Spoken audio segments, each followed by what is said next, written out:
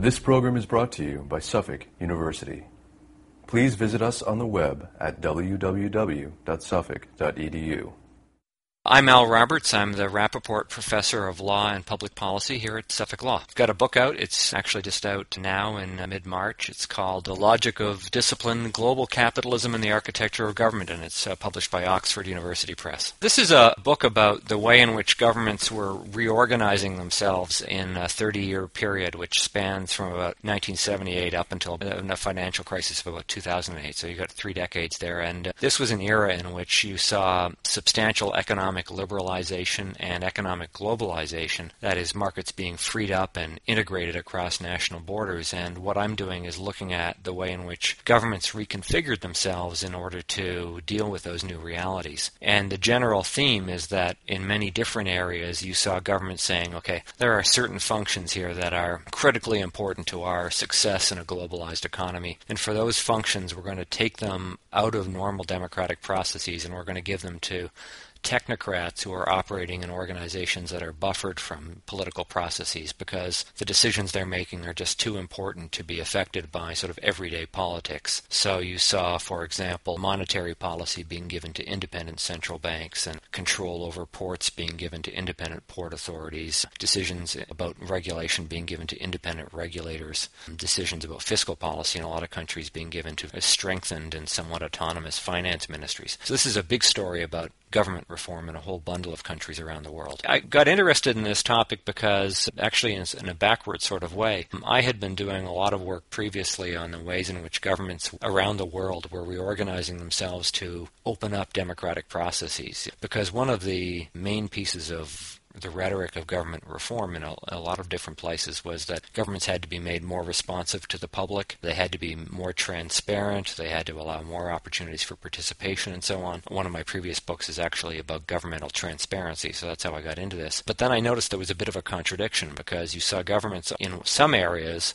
adopting all of these reforms to democratize government. But in other areas, you saw reforms that were quite different. It was not about democratization. It was actually about extracting key functions on the premise that elected officials and citizens would foul things up if they were allowed too much control over key decisions. I actually started writing this book before the financial crisis hit. The ideas had been kicking around for a few years, and I started putting pen to paper in early 2007. Then, of course, the economy, the financial system began to unravel about August 2007 and got progressively worse. So I was actually doing a lot of rewriting on the fly. Ironically, it made writing the book easier. Before 2007, when I would talk about all of these trends, for example, talk about the increased role and power of central banks, the common reaction of many readers was, well, the system works really well. Our appraisal of how well these systems work after the financial crisis has changed significantly. So, for example, we're a lot more skeptical about the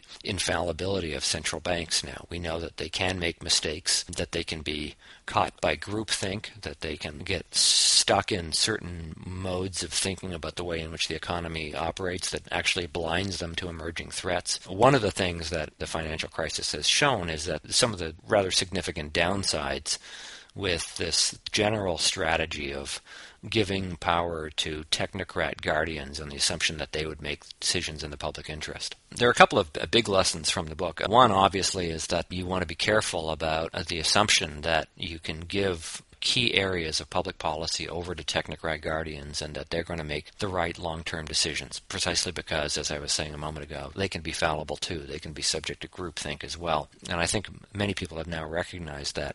But the other interesting angle for the book that's particularly relevant for people in law schools is that there's a story in here about the assumptions about how you do reform and about the limits of trying to achieve social change through the use of the law. Because in many countries, the way in which power was shifted over to these technocrats was by adopting laws that basically said, okay, the monetary policy is now being handed over to legally autonomous central banks, or regulatory policies being handed over to legally autonomous, formally autonomous regulators, and so on and so forth. It was basically this very strong faith in the capacity of law to affect significant changes in the way governments operate. And one of the things we saw in many countries was that that strategy didn't always work, that clever politicians, clever industry groups found ways of getting around formal requirements so that they were still asserting control or influence over formally autonomous bodies. And if we were writing the story before the financial crisis, the main theme would have been that there are limits to how much social change you can achieve through legislative change if you don't have favorable political or social conditions. But I think that's a lesson we can still take out of this. And a lot of people in, let's say, international institutions like the World Bank that push for governmental reform are now beginning to realize that a lot of what they were trying to achieve in the 1990s was naive, in the sense that this notion that you can pass a law and the world will automatically become better very often doesn't work.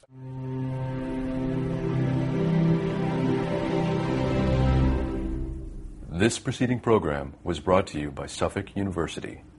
Please visit us on the web at www.suffolk.edu.